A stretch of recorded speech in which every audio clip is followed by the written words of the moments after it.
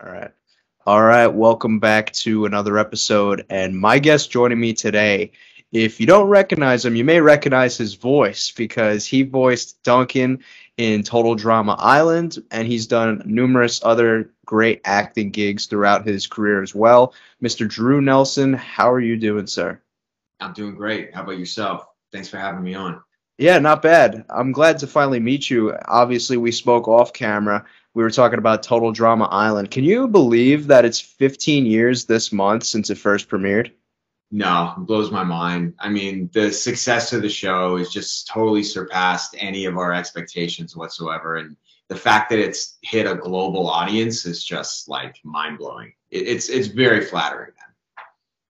Was it a Canada show at first and then they pivoted it to show in the US, or was it Yeah. just, oh wow. Yeah, the creators are Canadian, from Toronto, I believe, and the animation studio is a Canadian-based studio, and it aired in Canada on Teletoon, and then in the States on Cartoon Network. Was there a spikeage and maybe that's why they started airing it in the US? Like, was it hitting at first in the Canada? I can't quite remember if it was like hitting really hard in Canada, but I do just sense that the American audience and global audience just picked up on it way quicker than we ever expected. And it just ran from there. Yeah, we spoke about how they kind of took like a genre that was already established with Survivor, and it was almost in a sense like a spoof of that, right? Like they mixed their own unique elements with. I know the season one they had the characters they were staying at like a campsite, so there was a little bit of a play on that, but it was essentially like a Survivor type show that they Yeah. took and ran with it. That was the formula. Yeah, Tom and Jen, they're geniuses. I mean, like they capitalized on a hot show that was happening on live action, and they came up with this brilliant animation idea, and it's just been they just haven't looked back. Yeah, we'll work our way up to that, but I want to kind of ask you how 2022 has been for you thus far. Have you been doing any upcoming projects? What have you kind of been up to? Yeah, it's been good. COVID. I mean, I don't even want to bring it up, but I've been very lucky with work over COVID, which has been great, keeping me afloat in that sense. I worked on a couple cool things. I worked on Guillermo del Toro's latest feature that came out last Christmas, Nightmare Alley, and I have a show on Apple that's coming out in August, actually, called 5 Days of Memorial, which should be really gripping television. It's basically the recounting of Hurricane Katrina. Wow. Yeah, really proud. The trailer just dropped, I think, last week, and it was amazingly done. So So you're playing one of the characters in that? yeah, I play a real life CNN reporter, based on the true guy. Yeah, Wow. yeah. So it's my first time ever playing a reporter in anything, and it had its own challenges for sure. But I think it came off pretty well. Was that kind of like a different, unique spin to some of the roles that you're used to either voicing or acting, or was it kind of something that you were able to fit right in? No, it was challenging for sure because, a lot of the time I had no one to work off of, another actor to work off of. I had to look directly into the lens and report in a very sort of animated way slightly. I mean, it was really a challenge in finding a way to, obviously make him sound like a human and have realistic qualities, grounded qualities, but also having a sort of heightened delivery that I'm Mm. not used to. So yeah, it was fun. It was just great. The executive producer and director on that, Carlton Hughes, I worked with on The Strain, so it was just a real treat to get to be reunited with him. Are you traditionally more geared towards maybe characters or roles that are like a little softer spoken or like more mellow with their personalities? I feel like when I was younger, first starting out in the business, I got sort of painted as like the bad guy a lot of the time. Like I was sort of the sort of edgy teen kid, or like early 20s edgy guy. And just as I keep aging, they realize that I have a little bit of a warmer heart than a cold heart. So that's kind of nice. So I've been getting, a lot of young dads, but there's always like a little bit of an edge to them. Like they're, twice divorced, or they're, have an alcohol problem or something like that. Right. So there's always like a dimension to these characters that is fun to play, and it's cool that they see that I can find those different nuances. Why do you think that is, that you get into those roles? Like, did they ask like any questions like throughout the process that would maybe lean towards like, oh, he might be good for this role? Or do you think that's just how the thing? Well, a lot of the time, like I was always told I had very sinister eyebrows, so a lot of the time that did it on its own. You just put my face on camera and you see an evil guy. Yeah. I mean, that's so far from the truth. But yeah, I don't know. I think look, I mean, I think any actor can get pigeonholed, and I'm very lucky that I really haven't been. I've managed to bounce around all different genres, all different types of characters, and I'm grateful for that, because a lot of actors I know are just the handsome CW guy, or do you know what I'm saying? Or yeah, or the ingenue or whatever for a lot of females. So it's cool. I don't know. I feel like the edgy role could be kind of fun though. It's the best. Yeah. It's the best. I mean, it's so much. I mean, that's where the imagination, the pretend comes into play, right? It's. I don't know. I mean, it's allowing yourself to get out any sort of angst or frustration that you might have. You can't get out on a daily basis, but you can channel it through this character and find it. Everyone's got a little bit of a dark side in them, right?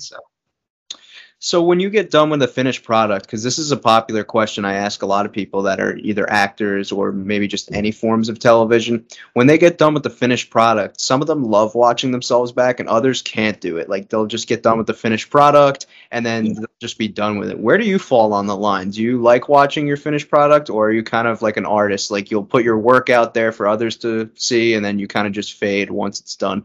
I think it depends on the project that I'm on. If it's something that was, more or less to serve a means at the time in terms of like paying rent and that kind of thing, it was more of a sort of a paycheck, then I might not watch it. You gotta understand, a lot of the time when this stuff comes out, we have no idea what the release date is, or what the network's plans is of when this content's coming out. So it's a bit of a crapshoot. You'll get like a random call from one of your, mom's, like an aunt or something, and they're like, "Oh yeah, I just saw so and so on TV." It's like, I didn't even know I was going to be on TV, Yeah. Sorry, what was your question? Oh, if you enjoy like watching the finished product, right. Once it's fade away. For me personally, as long as I'm watching the stuff back and I'm like, "Oh yeah, I buy that," or "This is believable," or "I believe that this, that I disappeared a little bit in this part," like I'm happy with that, right? I've gotten to a place now where I can watch my work and not like look at things in a vanity way, If what I'm watching back is believable and I disappear a bit, then I'm happy with that. Yeah. I know that's like a popular thing, like when people just get done with the product, because typically when you're shooting these things, you don't know how long it could be. Like you could be going through like hours, months, years of footage to where the point you're just like, okay, I did this, I shot the thing. Now the audience can watch it and formulate their opinions. I'm just going to go back to my life. Like that's right. Yeah. I mean, that's the lifestyle, right? You go in, you go and you do the work, you do your best, given the time that you have to prepare. A lot of the time you don't really have much time to prepare stuff, but and then you just go on and you just have hopes that there's going to be something else that comes around. That's kind of the way you gotta sort of look at the job at hand. You focus on the job at hand, and then you do it to the best of your ability, and then you move on to the next one. Mhm. So what's like a day-to-day life for you when you're not acting? Like, are there any niches of yours or like hobbies that you pick up? I could have sworn I saw you golfing at one point on Oh your man, I Instagram. love golf. If I could golf every day of the week, I would golf every day of the week. I grew up playing golf. Yeah, and just the passion for the sport just keeps growing as I get older. Because there's so much to golf that's not just about the game itself. It's like the game within the game, Yeah. and there's a lot of really great metaphors in life and within golf. Are you a golfer too? Here and there. Yeah. You got the polo on, man. You know, it's no fool of me. Um, but what else? What else? I love music. I love going to like outdoor music festivals. I got a lot of really great friends in my life, and you know, just hang with them, especially in the summer in Toronto. It's like special time, so it's like great to just to be out as much as possible. I love art, you know, graffiti, street art. Big You're a Raptors fan or not really into Raptors fan. rap? Yeah, when the Raptors are doing well, yeah, I'm definitely in the stadium cheering them on, and you know, baseball too. It's just fun to go to a stadium. You know, Mm, are you Yankees fan or Mets fan or Mets. Yeah. Mets? But Nice.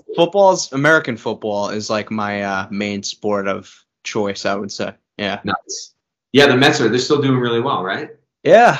Yeah. We're not too bad right now for a change. You know, run with it. What is like the main food, I guess you would say, in Canada? Because over in New York, I would say like pizza would, yeah, pizza. Some occasionally hot dogs, you know, rear their head there. Yeah. But when you're so say if like you were instructing an outsider who was coming into your part of Canada and they were like, oh, what's like the food of choice? Like you can't leave Canada without eating because you know you go to Philadelphia, it's a cheesesteak, obviously. For Crab sure. cakes are like Maryland. What is like the food thing that you would instruct an outsider to eat in Canada without leaving? I mean, it would depend on the person that's asking me, but I feel like across the board the answer would be a poutine, which is like French fries Oh, okay. mixed with cheese curds, and then but we have this place here that does like custom poutines, so it's like you can put pulled pork on there, you can put anything under the sun really on French fries. So I'd say that's sort of that would be the unhealthy choice. The healthy choice.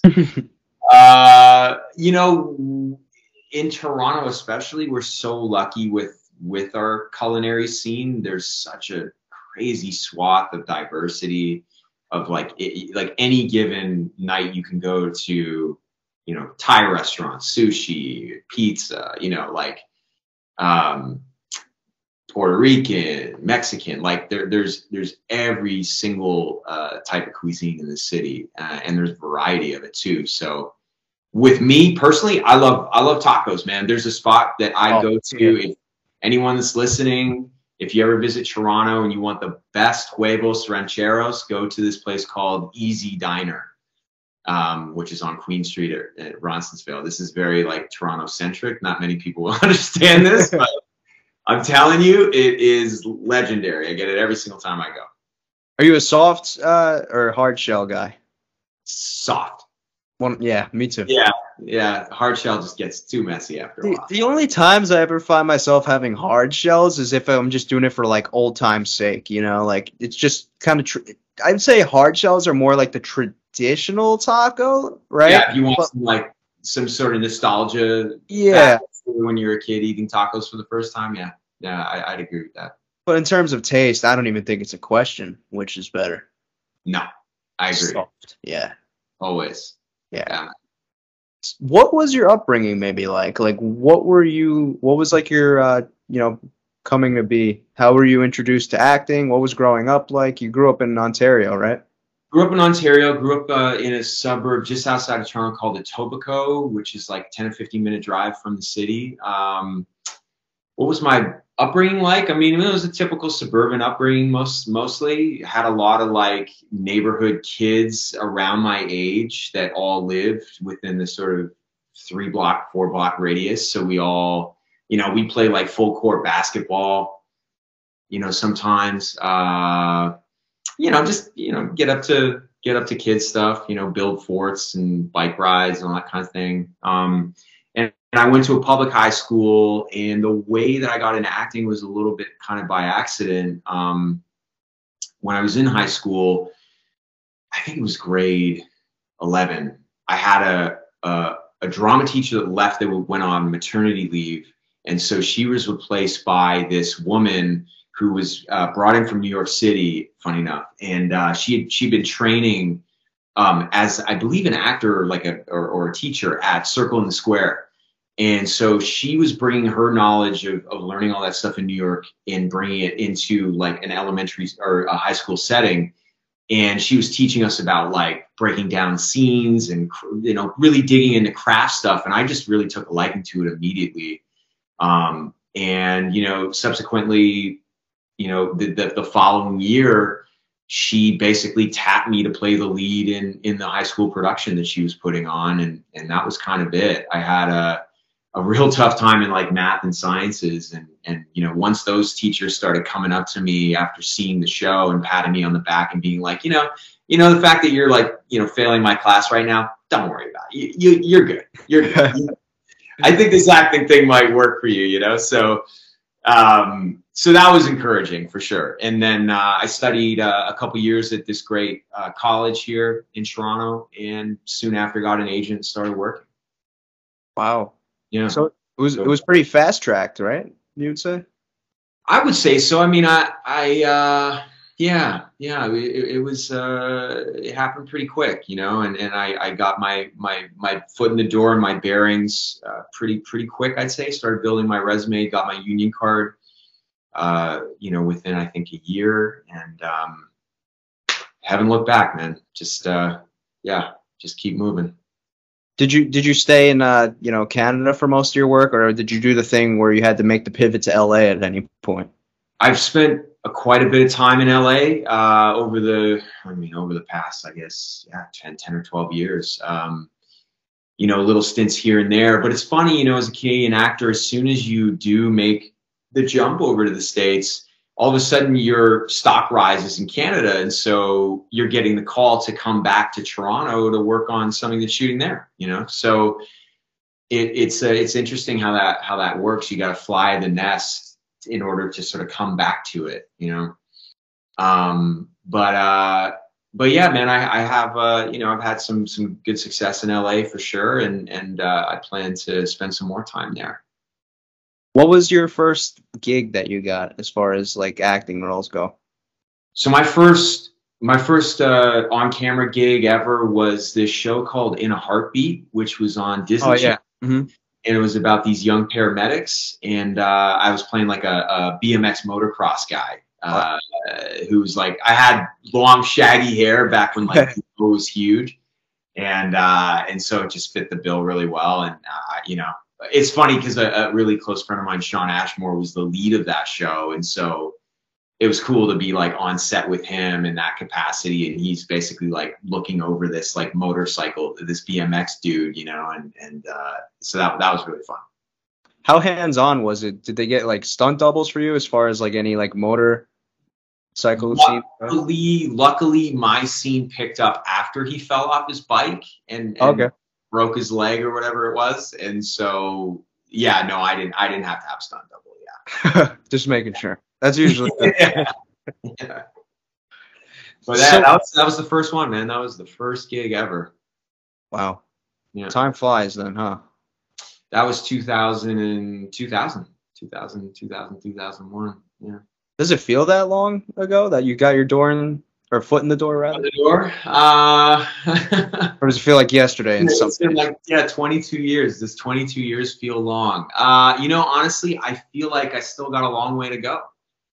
I kind of still have that. I've never really lost the fire, and I've never gotten to a point where I've been jaded, where I feel like I'm entitled really to being hired. I always feel like I kind of have always had this underdog mentality to me, and I feel like that's what really pushes me. Why do you feel like that is? Was there any particular event in your life, or is that just your source of motivation? That's a really good question. I think it's growing up. You know, I always wanted to make the basketball team, and I worked my butt off to get there, and I never made the team, you know, and that made made me want to work harder the next year to try to make the team. And yeah, I think anything that I'm really passionate about, I just want to be the best at. And so I try my hardest to get there, you know.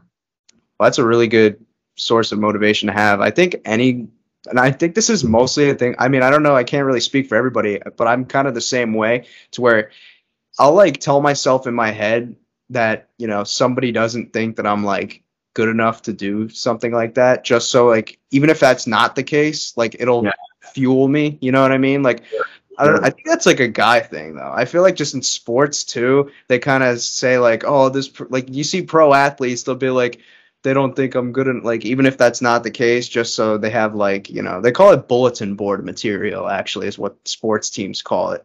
Because if you put something on a bulletin board, it's like you look at like your source of motivation. It's kind of like when sports teams like walk out of the tunnel, like there's usually like some slogan or something, like they'll like, yeah.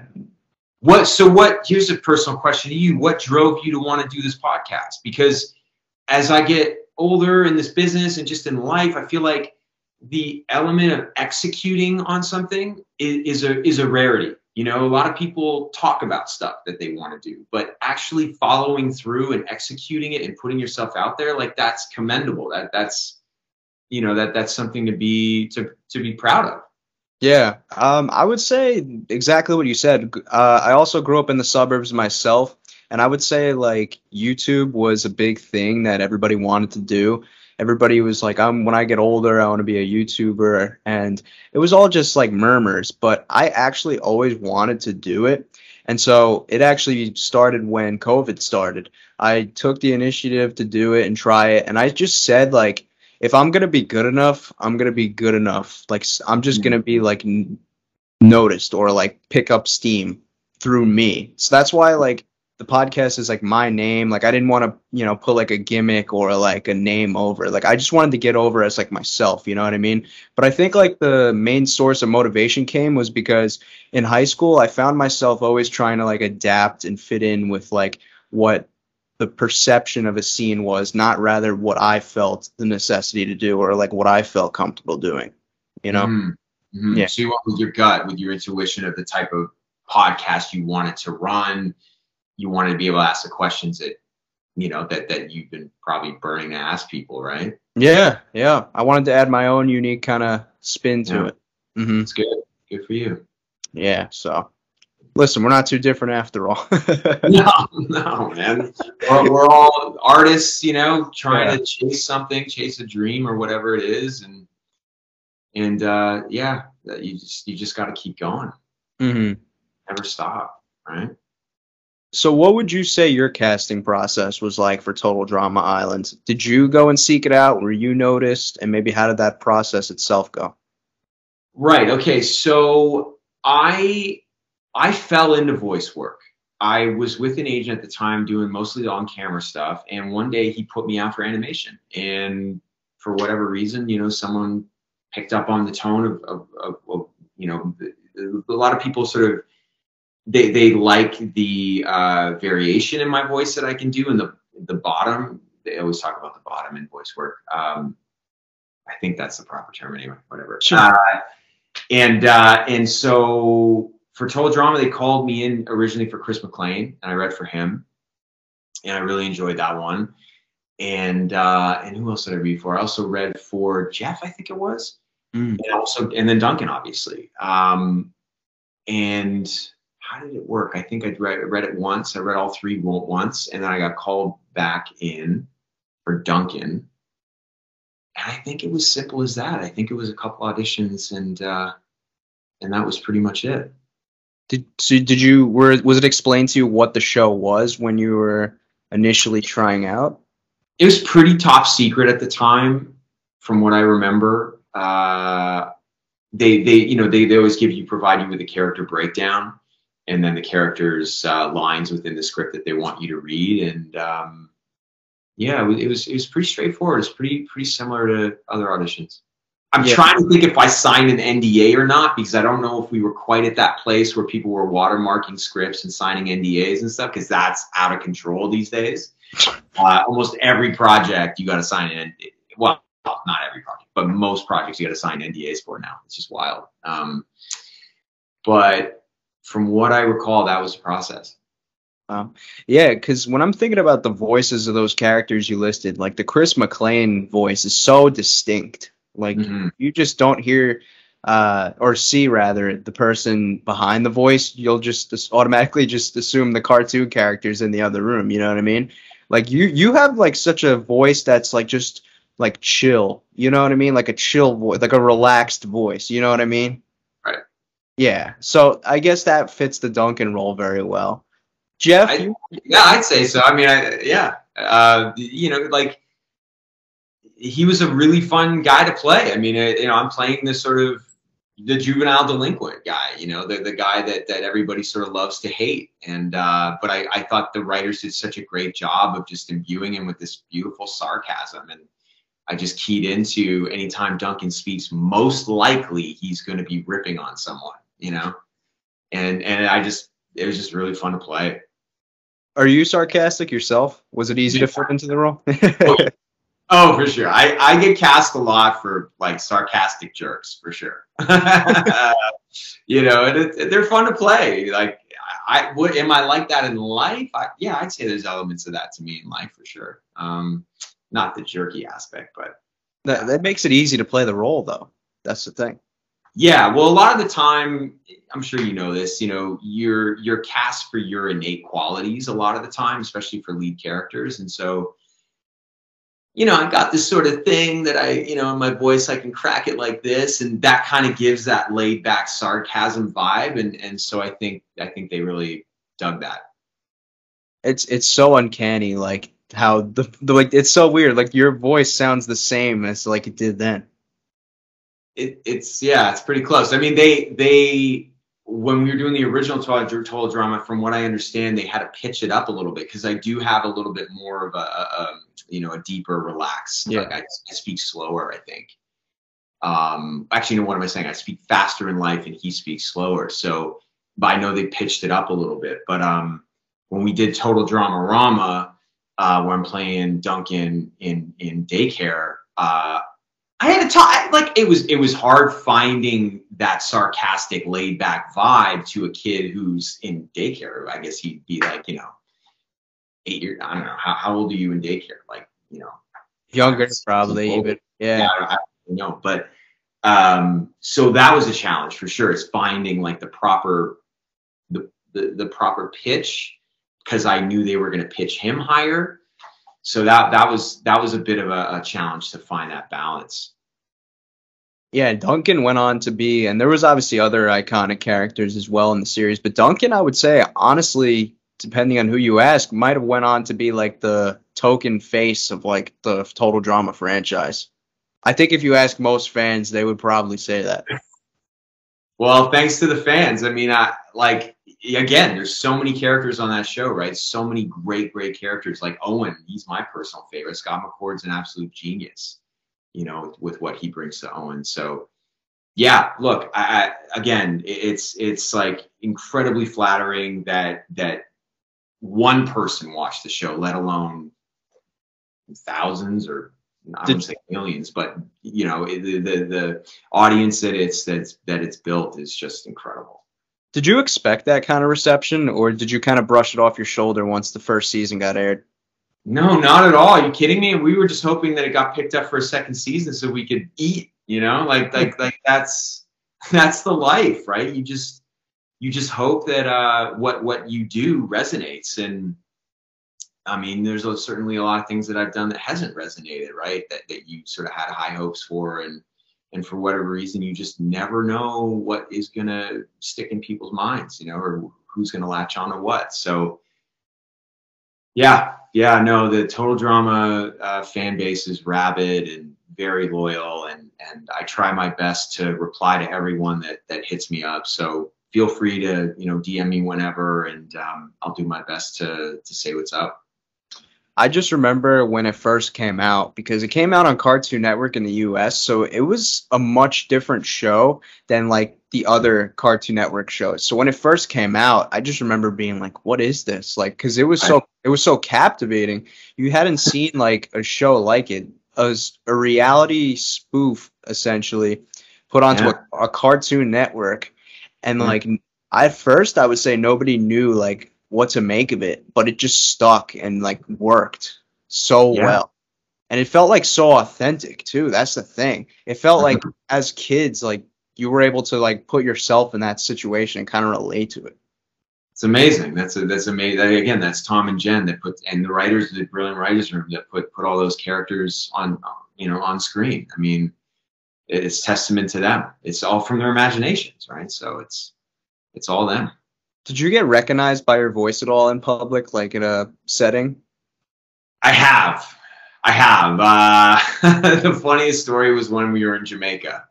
I once reiterated that story at one of the Comic-Cons and to great embarrassing degree. But it was incredible. There was I was there with Scott McCord actually, and there was this lovely woman who was one of the cooks at this I guess home that we were staying at, and we got to know her really well, and at one point she just sort of clued in. Like it took her a while to kind of clue in, but then she mentioned how it was her daughter's favorite show, and one day her daughter came by, and we took pictures and signed little picture autographs or whatever, and so that was really cool. But other than that,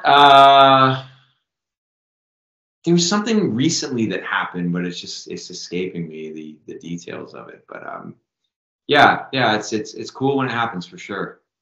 What about any interesting or weird? Could be interesting or weird, like maybe online interactions with fans. Like, do you get any like out there messages from time to time? There was one time on Instagram where there was this particular fan who was very attracted to Duncan, I guess, I don't know, and was leaving like pretty inappropriate messages on the comment stream. So I had to like, kind of curate that a little bit. Yeah. So that was a little strange. That's like the worst. It's like, it's like, come on, come on. I mean, there's young kids that are, that comment and try to communicate and stuff. It's like, let's keep this PG, Yeah. I have like similar stuff happen where like, if I have a podcast with like a guest that like a fan, maybe is like a post to, like they'll leave a comment like underneath like my video, like acting as if they're talking directly to that person, but it's really my video that they're commenting under. So I'm like, yeah, I don't know. It's like a weird time machine element with like the fans of shows, but yeah. What about with your podcast? Because like, do you open it up to comments and that kind of thing? Oh yeah. That's actually why I wanted YouTube as like my main source of the podcast, is to have like an interactive kind of environment. I know like Apple and Spotify is a big thing for podcasts these days, but I wanted specifically like a video virtual element to it and both a comment section directly under the podcast. Got it. Yeah. But I want to thank you for joining me today. I had a fun time chatting with you, getting to kind of pick your brain a little bit on some total drama topics and hearing about your great acting career. And good luck in the future. Hope good things keep continuing to come your way. And I'll let you know when this is out. That sounds great, man. Thanks for hitting me up, Mike. Appreciate it. Take care. Have a great rest of your day. Yeah, you as well. Bye, guys.